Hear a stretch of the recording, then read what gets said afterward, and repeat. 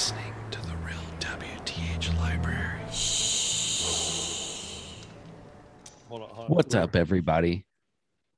Don't interrupt me, Tommy. This is not the real WTH show. This is the real WTH library. Exactly. Welcome back. I mean, it's been a while, has it not? For us, yes. Yeah, a long time. As you can see here, my notes end at chapter 37, Tommy. Oh no. I have nothing written, but I just read this today, and this book has given me mixed emotions. I love it, but I hate it. Yeah. So, what chapter are we starting with? I got to go back to that. I believe we're starting with 35 today, good sir. So we are on chapter 35 of Play Dead by Ted Dekker, and this is the final episode. And just so you guys know, this has been a wild ride for me, at least. I've enjoyed this book, and I've found out that I hate taking notes on books that I'm reading, but I have to because of this podcast. Did you say 35? Yes. Okay. 363. Yeah, I hate taking notes on books I'm reading because I just want to read it. Mm-hmm. And this is one of those books that just get you on the cliffhanger to the next chapter, and you're like, I got to keep reading. And then all of a sudden I'm like, oh, I need to write something down so that I can remember what I read. But I'm the same way.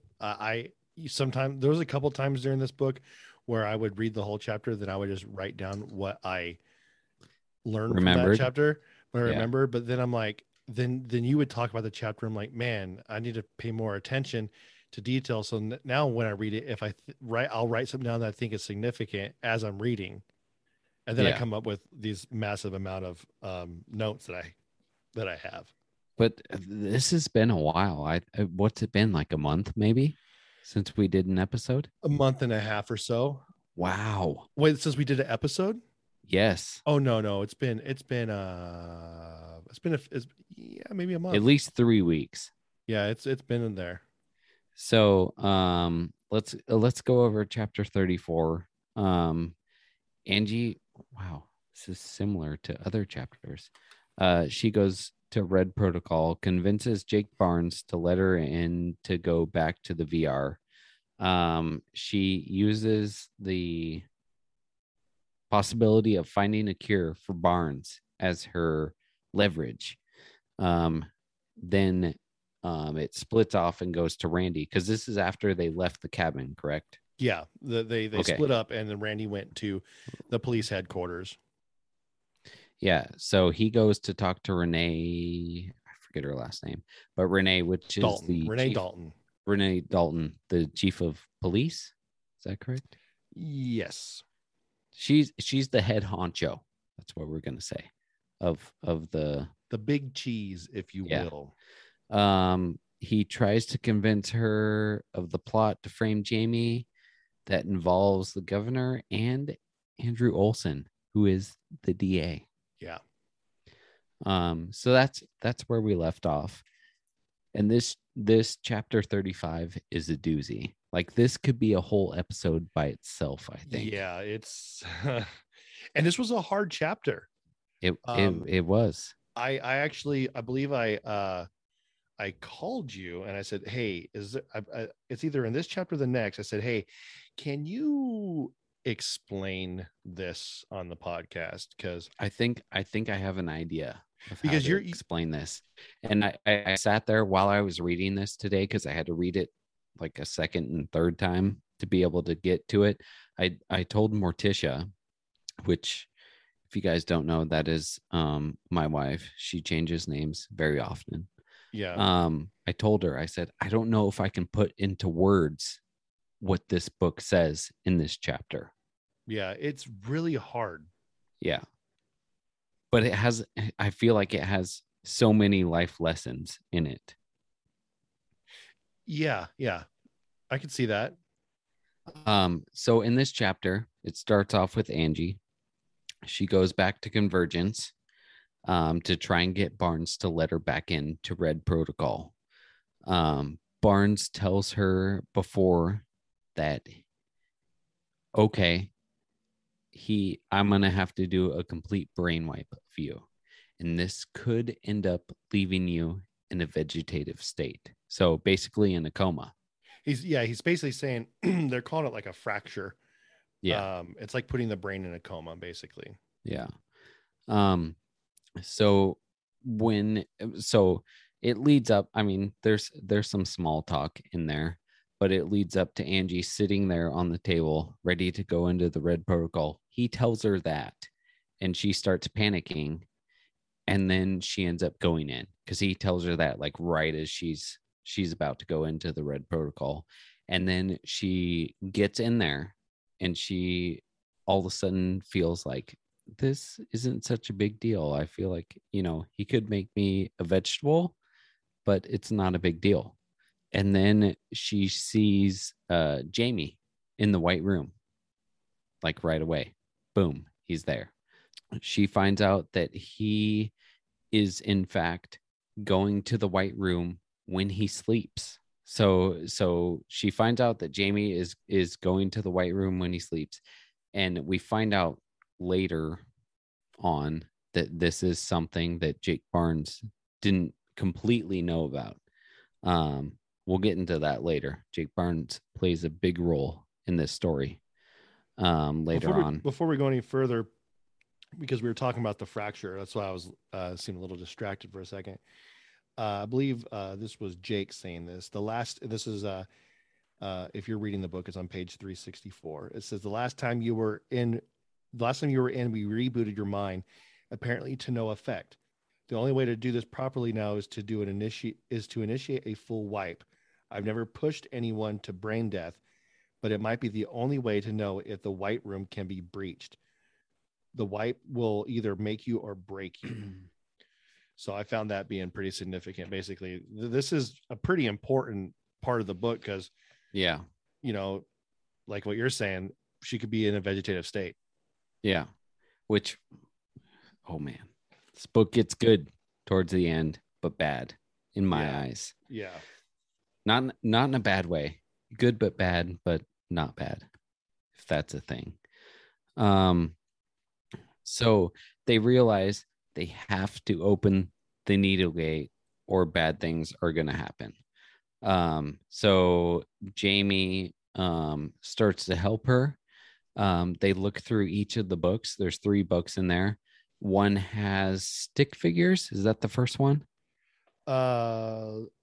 I think so. It was stick figures. Then there was the one with the numbers, and then something else. Geometric shapes. Oh, was colors one? Maybe that's in the geometric thing. Okay, yeah. I don't remember.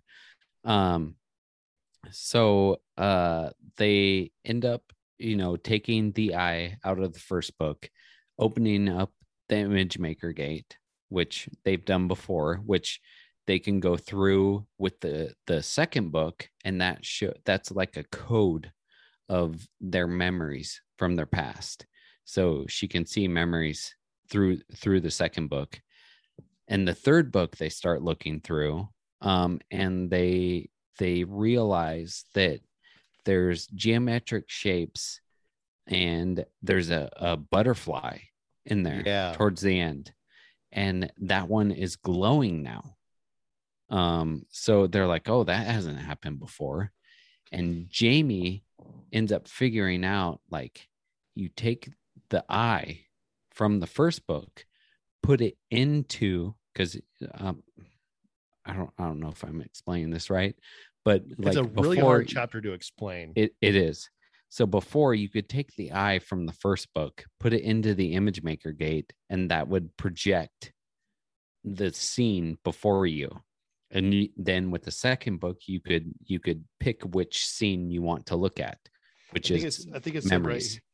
Right. There were 2 paths to follow. One was to navigate the image maker gate and find the scenes of her as a child that would shed light on who she really was. The other was to work only the needle gate with the hope that the full truth would be unveiled beyond it. So they end up taking the eye from the first book, placing it into the head of the butterfly in the third book.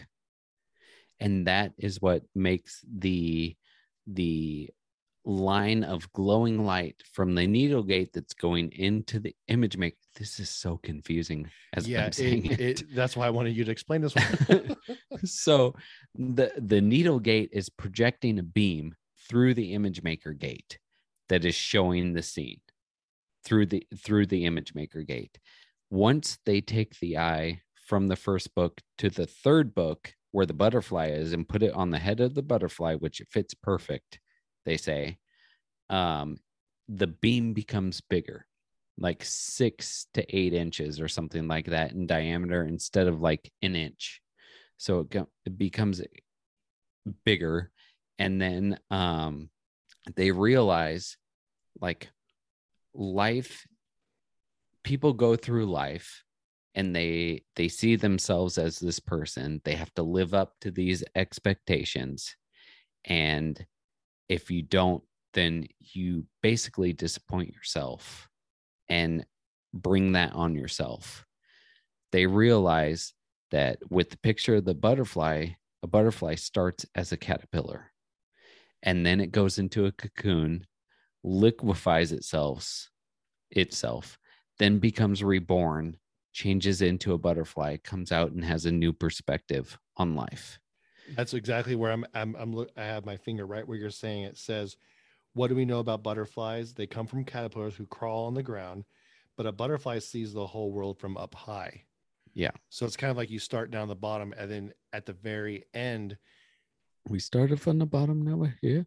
I think it's kind of like, I think it's like a metaphor for like, yeah, we don't know why certain things happen, but at the end, we'll be able to look down and see a bigger picture of why things are happening. Exactly. So they do this, and Angie realizes like she needs to surrender to the light. So she looks back to ask Jamie something, and Jamie's gone, which she realizes he must have woke up because he only enters the white room while he's sleeping. So she decides before she loses her nerve, she needs to go into light. So she goes in, and this light beam is intimidating. It's crackling with energy. It's big. She feels like she's going to get burned alive when she goes in, but she ends up going in. She goes into it expecting to feel pain. She feels no pain. It's just a bright light. And then all of a sudden, from the white light, she gets a picture of the image maker gate, but the mask on it, instead of the mask that she saw, becomes her own face. Mm-hmm. And then the light starts burning away that mask of her face. And once that starts happening, she starts screaming, and she can see all of her memories, everything that happened to her in life, flooding back into her face. She sees it in like she was really there. This is I don't know. I felt like this was a metaphor for something good, but I couldn't figure out what it was. Mm-hmm. But when I started seeing this and it was burning it away, and then she ends up saying, oh shoot, I have it written down somewhere. She says, caterpillars become butterflies. They become, oh shoot, I didn't write down the whole quote. Dang it. One of us near where I was reading, because I was on 368. It's right before it says she surrenders. So playing dead is dying, and to what is known to re-know is something else, which is what the butterfly does. No, it's not it. And this book is represented by fractal geometry, infinite patterns. So it's probably before the. It was towards the end. What page are you on? 368. Caterpillars become butterflies. There we go. That's it. She thought they are reborn. Okay. So the white room was her cocoon. Yes. So she realizes caterpillars have to surrender to this to become liquefied and be reborn into a butterfly. And that's when she surrenders to the light. And at that point, once she surrenders, her fear of like, oh, Jake Barnes is going to make me a vegetable, or if I surrender to this, I'm going to die. That fear disappears. Yeah. And that is chapter 35 in a very small nutshell. There's so much more to that. Yeah. There's so much more. People, if you're listening to this, I mean, there might not be that many people listening to this because this is a what do you call it? Very niche. It is. Yes. A niche type of podcast. But this book is very good for, I guess, just people in general. Like, yeah, it you think about your life and then you can put it into all the stories in this book. Like there's Angie, there's Andrew Olson, there's Renee Dalton, there's Randy. Like anyone could fit into there's Susan Milton, you know, anyone could fit into any of those characters. Right. And this is their life right now. I just like, I love this book for that reason, because it can connect to a lot of different people. Yeah. So after that, we get into chapter 36, where it goes back to Jake Barnes at Convergence. And we realize that at this point, Jake Barnes has been controlling every aspect of Angie's life, mostly of Jamie's life. We realize that he has, which I thought in the beginning he had a bigger role to play, but I didn't think it would take this long to figure that out. But he's controlled everything from the Oak Hills murders to Angie's parents dying, and then he ends up in the end deciding that Angie has figured out how to get to the White Room. She's figured out all this stuff. It's too big of a risk for her to be able to live anymore. So he decides Angie needs to he needs to make her a vegetable. Yeah. Which he hinted at in the beginning of the other chapter 35. But you can tell now that he knew that was what he was going to in the end. In this chapter, it says, Angie was subject 1, the very first child he'd introduced to full immersion. She'd come from Lithuania. So basically right here, we're learning about Angie's background that we didn't know anything about the whole book. She'd come from Lithuania, an orphan facing a life of suffering in a cruel world. So it's very similar to Jamie.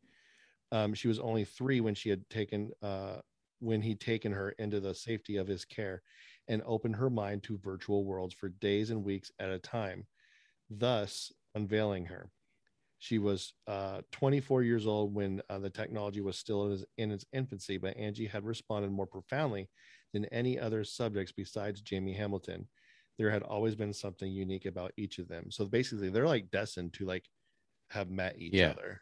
And you find out later in a chapter, I think, why that is. So at that point, after Jake Barnes decides like Angie can't live anymore, basically, because she's too much of a risk. Megan, I forget her last name, but the secretary type person that always escorted Angie into the room and stuff like that, she shows up, looks at the monitors and says, what happened? You know, like, is she a vegetable? Jake Barnes says, oh, Angie did this to herself in Red Protocol. So he tried to cover his tracks and say like, hey, it wasn't my fault, but it really was. Like, he did that on purpose. And then at that point, when they're talking back and forth, all of a sudden, boom, Angie just disappears. And that's the end of this chapter. Did you there might be I'm not sure because I haven't read any of this. There's a tie-in to another Ted Dekker book in this chapter. What does it say? Let me see it. I mean, hopefully you've read it. I think you have. I have. I saw I this just one. read it. I think I remember something and I was going to write it down, but I just kept reading and forgot about it. It says, with abandon, he pursued deep spiritual realization, thinking maybe he was bumping up against a spiritual reality spoken of by the mystics. Yep. I remember that. Okay. Part. So there's another book called, was it the 49th Mystic? 49th. Like Yep. Yeah. So I saw that. I was like, ooh, I wonder if Wilson caught that. So Decker's books, a lot like Stephen King's stuff, they tie into each other at some point. And everything. I saw that. It's crazy because he writes everything from sci-fi fantasy to murder mystery to like the whole gamut. He writes everything, but he ties everything in somehow. Right. So chapter 37, do you have notes on that? Because I have nothing. I don't remember what happened in that chapter. What does it start with? Angie woke up in the virtual world. And then she walked down so okay, I remember this. Okay, so this one's, I have a bunch of names in here that correspond to other names. I haven't written because down. I didn't write that down. Okay. So Angie ends up waking up. She's in a room. She exits the room and realizes like this is something familiar to me. She walks down the hallway and ends up in a room with a bunch of other people at a table. One of them is who she knows as her mother, which in this reality really is her mother. Then she sees like Randy, Felicia, who else? Judith, the governor of Texas. Derry, she sees him. Yeah.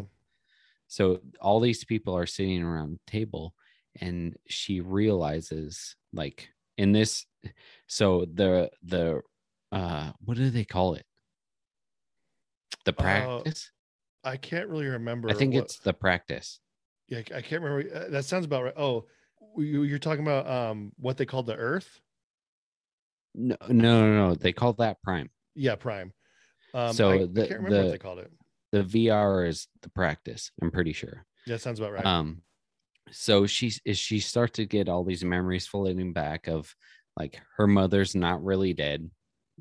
She didn't die in a car accident or whatever it was in what they call the practice, which is a virtual reality, which is what I was thinking the whole time. I was like, they're in a VR, but it changes the game here. Yeah. So you have Angie's mom, but her name is really Eve. Yeah, and they called her Eve. Yeah, Angie's name is really Eve, and her mom is basically like Jake Barnes in a way.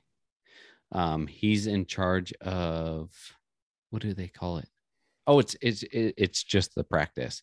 So like Red Protocol to Jake Barnes is Angie's mom to the practice. So she figures out that the practice is this VR reality that people go into to prepare themselves for the real world, which they call Prime, which is Earth. And people go to the practice to figure out things in life. So when they come back, they can practice those things that they learn there in Prime. So she figures out like Derry is actually like some scientist or something, or I can't don't remember know their exact job titles. I only have like their names. Well, someone was I think it was Teo was like a janitor. Yep, Teo was a janitor. So was Jake Barnes. Yeah. So it's weird. So a lot of these roles like just reversed. Yeah. It's weird because you think like Jake Barnes is such a pivotal person in this, but really he's just a janitor in the other world. But you go through this and you figure out like all these things, like Angie, who is Eve, had a crush on, I think his name is Daniel. Is that correct? Daniel equals Randy. Yes. So Angie in Prime had a crush on Daniel for like 10 years, I think it was. And she'd only known the person who played as Derry in the virtual reality for maybe a couple months, I think it was. But you find out that these people can set up their life before they go into the practice. So they can say, hey, this person's going to be this person's going to be that to me. And then they go in, but they have no memory of what they set up. They just think that this is real life. So we go through that, and then Angie's mom ends up taking her and saying, you're the first one that has made it through the white room. So let's go back. I forgot about this part. So the only way to get out of the practice is to die. Yeah. Unless you get to the white room and you leave before you die. And that is what Angie did. She left the practice before she died. And so Angie's mom says, hey, you're the first one. And Angie looks at her and says, I'm not the first one, am I? You're the first one. And she says, yeah, you're right. I've done it. But now she gets this realization as to the people in the practice, when they come out, there's, like we said, they're supposed to take what they learned in the practice into the world now. But based on what's happening in the practice, the world is going to end in 20 years, basically. So, man, this is so hard to explain. So I'm enjoying hearing you explain it. It's so hard. So Angie says, so what do I need to do? She's been thinking in the real world, absent of the practice, that she's going to take over in her mom's footsteps. And she's like, what do we need to do here? And her mom's like, no, what we need to do is have you go back in and be my part in the practice. So Angie's like, okay, let's do it. But then she realizes if she goes back in there in the real world, she goes into basically a coma and will never wake up. Yeah. And at this point, she also realizes Jamie is the character of her father. Yep. That is being played in the practice. And her father is someone who is a philanthropist that's in some other country that she sees often in the real world. Man, this is so confusing. I have Barnes was a janitor named William. Mateo was Frank, who was also a janitor. Yep. And it says, because it's so confusing the way we talk about this, because when we say the real world and virtual, it's harder to explain that verbally than it is when you like it see might it be visually. easier if we say like the practice is what we've known, Prime is the actual real world. Okay, because I have Angie is going back into the real world, which is virtual, and then and is Prime. So I have a couple things written here that I was needing some explanations on. So last chapter we're talking about butterfly. Is the butterfly image, you know how it said the cocoon, and all that, and then being reborn or something else, is that essentially baptism? It could be. They don't say that in the book, but yes, it could be. I was thinking of it as like a baptism, like it's especially when because later on in the book it goes back. I think yes, it could be. And then that's why I say, is Prime heaven? I don't think so. Okay, because it kind of seems like it could be. It could be, but I based on the ending of the book that I know, I don't think it is. Yeah. So that's pretty much what happens in that chapter. We'll keep moving along here. What does 38 start with? It says, or did we go past that? I don't know. You might have you might have covered some things in here. I think Angie awoke in Claire Milton's house. Oh no, that's 38. That's what I just said. Okay. Yeah. Okay. And then so again, everyone has different names. So it's like, was it Saul became Paul, all that stuff. Claire Milton was basically worker for in the real world of Prime. Mm-hmm. She was a worker that came in and gave out some like fruit and cheese trays or something. I love cheese trays. Me too. And it says Susan was Kristen in Prime. And yes. And then Angie got some clothes from Susan's closet. Yes. And then so now Angie's basically on her way to see Randy. We forgot this huge thing. So Angie basically goes to her mom and says, I'm ready to do this. She's ready to go back into the practice. But she knows she's gonna be a vegetable in the real world. But her mom gives her a disc. Oh yeah. And the disc, it shows her more things that she can know about the practice. Yeah. Now, does that disc that goes on her head, right? There was a green one that went on her head for the practice. This is a red one. And okay. I don't know what the significance is, but it says right here, Angie's on her way to the police station to meet Randy. Randy and Olsen have a press conference before they arrest her for killing Mateo. But so Angie, she goes to Susan Milton's house, recovers a drive that has everything. This is the drive that they've been looking for, that Claire Milton. That proves Jamie's innocence, right? Somewhat. Yeah, or at least kind of in the killing of that he was home during the time of the murders at Oak Hill. Kind of.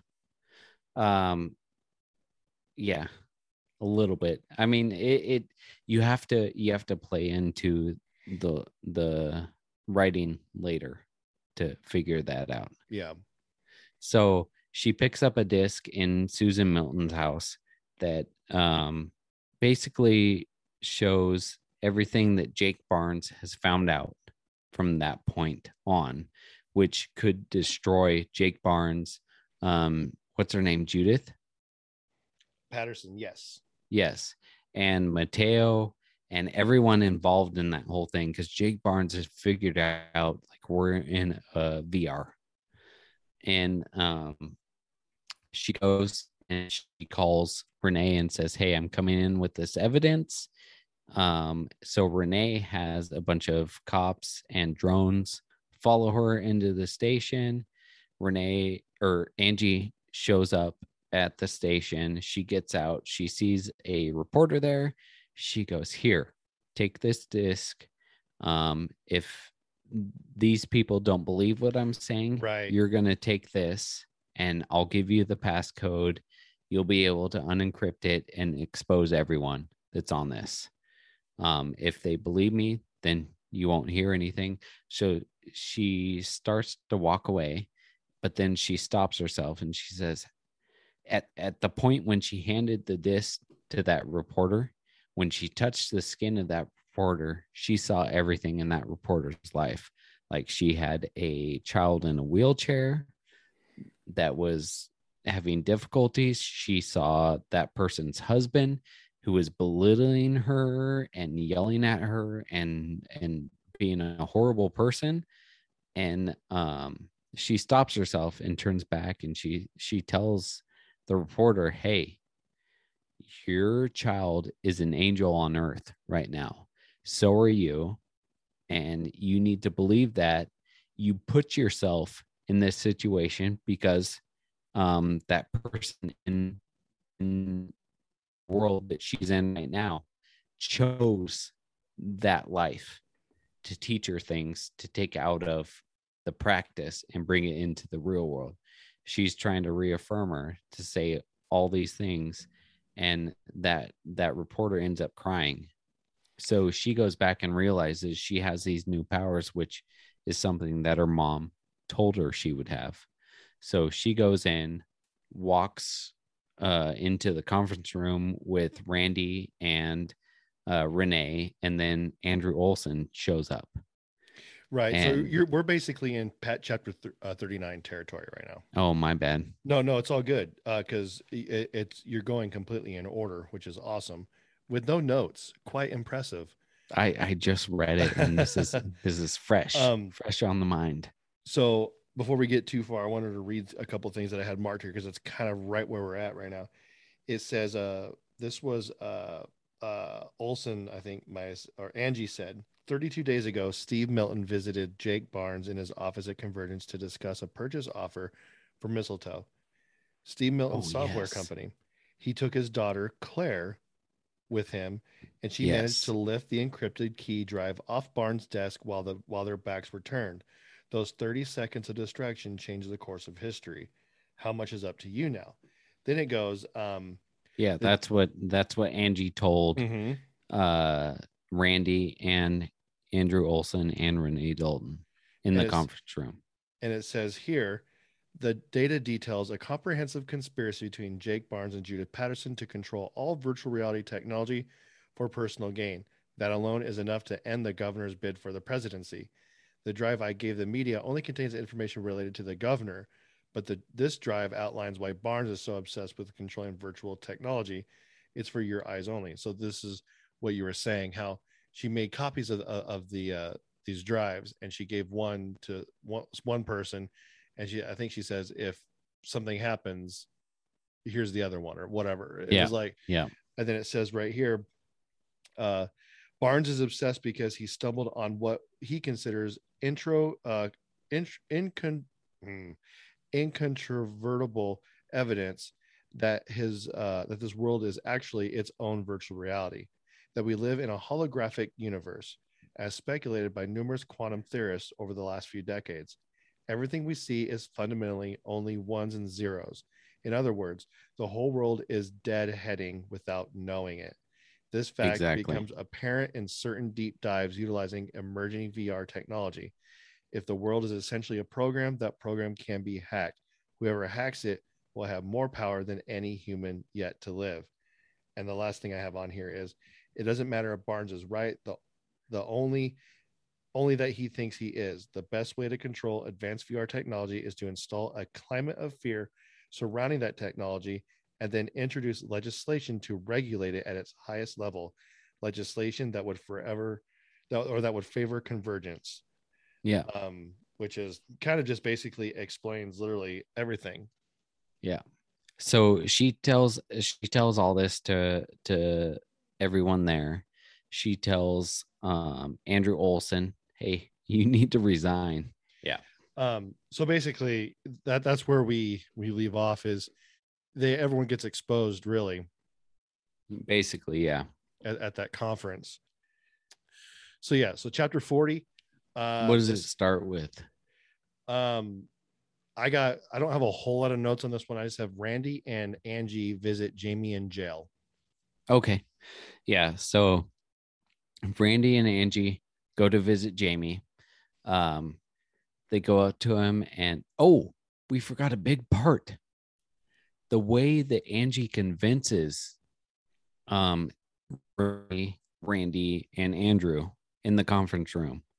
She goes, you think this is real? She goes to a table and lifts up the corner like it's liquid. Oh, yeah. I remember that. Like a corner of like a desk, and lifts it up, and it's like it's liquid, and then lets it go. She says, you think this is real now? But that's how she convinces them. It totally reminds me of the Matrix. It does. So then after that, they go to see Jamie in jail, and she goes up to Jamie in his cell, and she's talking to him. She says, Jamie, I figured it out. This is what you need to do, basically. She tells him, you need to surrender wholly to the light. You need to become reborn. And I know that it's while you sleep. And at this point, Jamie's still in his he's on the autism spectrum, so he doesn't realize at first what really she's talking about, but then everything she says starts to like jog his memory. And at this point she's thinking like, this is my dad, I gotta save him, that type of thing. So she tells him the whole story, like, this is how I did it, this is what you need to do. And then Jamie's like, okay, I got it. And then he looks at her and says, hey, tell my mom I love her. And they're like, oh, this is weird. But at one point, to convince Jamie, Angie goes, hey, check this out, and basically takes the bars where she's talking to Jamie at from his cell and walks through them and then walks back out. Right. And I think at that point he goes, oh, everything clicks, and he's back to being her dad and knows like, hey, this is really a virtual reality. I need to get out of it. And so once he says, tell my mom I love her, he goes to sleep. And Randy and Angie are talking to each other, and then they notice Jamie starts like convulsing, like he's having a seizure. And Randy's like, hey, we got to go get the nurse. And Angie's like, no, wait. And while this is happening, all of a sudden, poof, Jamie disappears. And Randy's like, what just happened? Or Randy is like, Randy. It's like Brangelina. Yeah. Like, what just happened? She's like, don't worry about it. And Randy's like, we need to erase all the video of what just happened. She's like, yeah, we'll do that, don't worry about it. And I mean, basically that's where it ends up. Angie says, hey, Randy, you're gonna see the world in basically a whole new light. Yeah, that's the end of the book. That's pretty much how it ends. All right, bye. No, yeah, it's like when you said like how she said like you need to see the light and wake up. To me, like in Ted Dekker books, I always try to like find parallels with connecting to other books and biblical references. And so that to me has a pattern of, towards the end, basically a pattern of the circle. A little bit, huh? Because it's one reality versus the other. Mm-hmm. The only difference is with the circle, it's a lot more clear on which one is real and which one is. Yeah. This one right here, and I think that's why he wrote the book this way, is to make you think, okay, which one is real? Yeah. Because is this a futuristic book, or is this like a modern book? And then the virtual world is the future world. Which one's the present, real, current world? And that's the confusing part. But like when there was you saying how he said see the light and stuff, to me, like, with the butterfly seeing the light, I'm seeing that as being baptism. I'm trying to find parallels with like biblical things. And so like you said, see the light, everything. So that, to me, that's like when you die, everyone says go towards the light or whatever. And then when he's in like a jail, right? So and then all of a sudden he just disappears, right? So I look at that as being like and then Jamie is her father, right?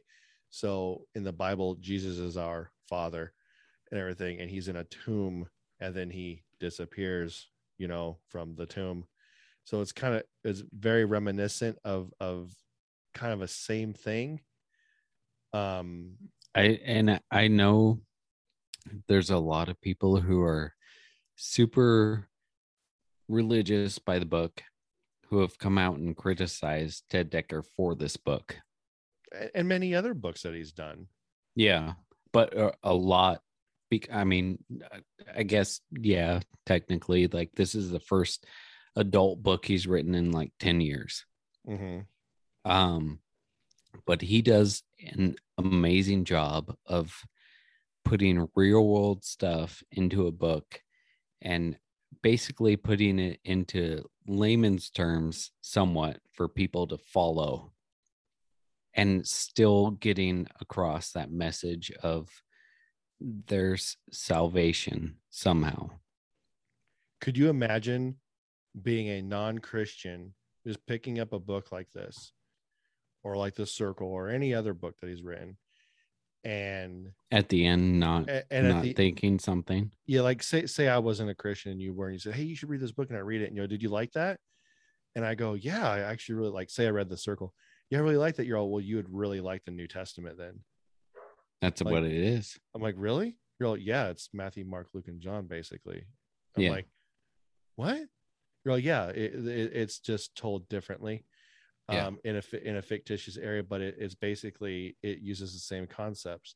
So it's like a good like gateway thing for people who aren't really too into the reading the Bible, which, I finished reading the Bible last year in its entirety. And as I was reading it, like, believe it or not, the Bible gets out there a little bit more than Decker books. Like in Revelation, it's different. One parallel I thought of between the Bible and this book, the two prophets. Yeah, what chapter was that in? No, I'm thinking of Angie and her mom. Oh yeah. That's when I read that, said, and when her mom said, hey, you have to go back into this world and be basically the spokesperson for this is what's happening, this is what we need to do, type of thing. Right. That's what I thought of. Yeah, it's such a good book. And like I said, the mystics. So after reading that, I'm like, okay, so just that one part, I'm like, yeah, I really want to like go read that book now to figure out like the correlation to it, like Saint, Sinner, and Showdown. Like those are some good books right there. And you really get like like the bad guy in that book, his name is Marsuvius Black, and you're just like, which is kind of an awesome name, by the way. It is. And so I literally like picture that guy as being like a cowboy looking guy wearing the what do they call it, the big trench coat. Yeah, the trench coat with like the cowboy hat. What's it called? There's a name for it. It's on the tip of my tongue. Not a Stetson. That's it. I know. No, that's the hat. I remember this because Scott was talking about it. Okay, Google. What's an Old West trench coat name? Duster. Same Duster. Time. Duster. So I picture him wearing like a duster. Yep. With a hat, but you never see his face. And I'm like, yeah, it's so he eerie. He tilts his head down just enough so the cowboy hat is covering it. Yeah. And kind of like if you ever seen Jeepers Creepers before you find out he's actually a beast, kind of like that, when he looks down, you're like, oof, that's scary. But there's these correlations of these scenes in each book, that caves and worms and the slime, and then next book they're talking about caves, and then these things. So I'm always looking for like correlations and stuff like that, and it always whenever I find one, it's like a little victory for me. I get super excited. But overall, dude, I really enjoyed this book. I listened to it once and read it once. I did. I just know, based on the ending, there's going to be a second book. Yeah. With Angie in the virtual reality, probably paralleling her mom and everything like that too.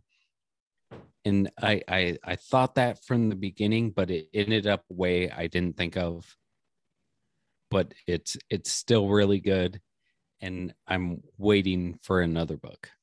Yeah, at first I was thinking it was just gonna be a true crime book, kind of like Bone Man's Daughters, or is it Bone Man's Daughter or the Bone Man Daughters? Bone Man's Daughters. So the Bone Man is plural. Bone Man's daughter. No. Bone Man's possessive daughters. Oh, okay. Yeah. Like something like that, a priest graveyard and stuff like that. Like I'm like thinking it's more of like a thriller. And so like a crime thriller, then reading this, all of a sudden it takes a turn towards sci-fi. I'm like, ooh, okay. It went very Blade Runner on me there all of a sudden. Yeah. You know, I really enjoyed it. And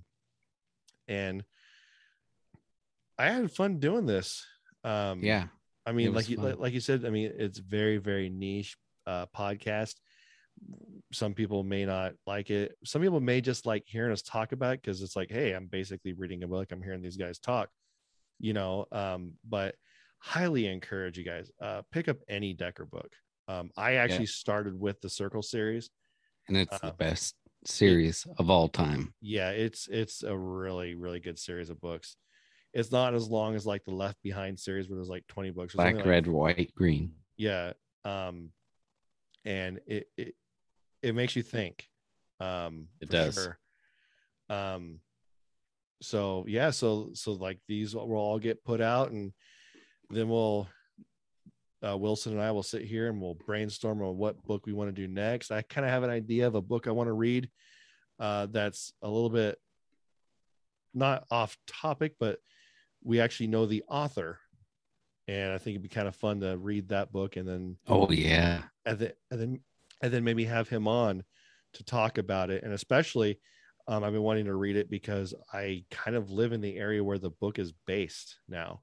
Oh yeah, you do. So it might be able to while I'm reading it, go visit some places he talks about, because I haven't read it yet, but I own it. So, but you know, this is what we do. This is what we love to do.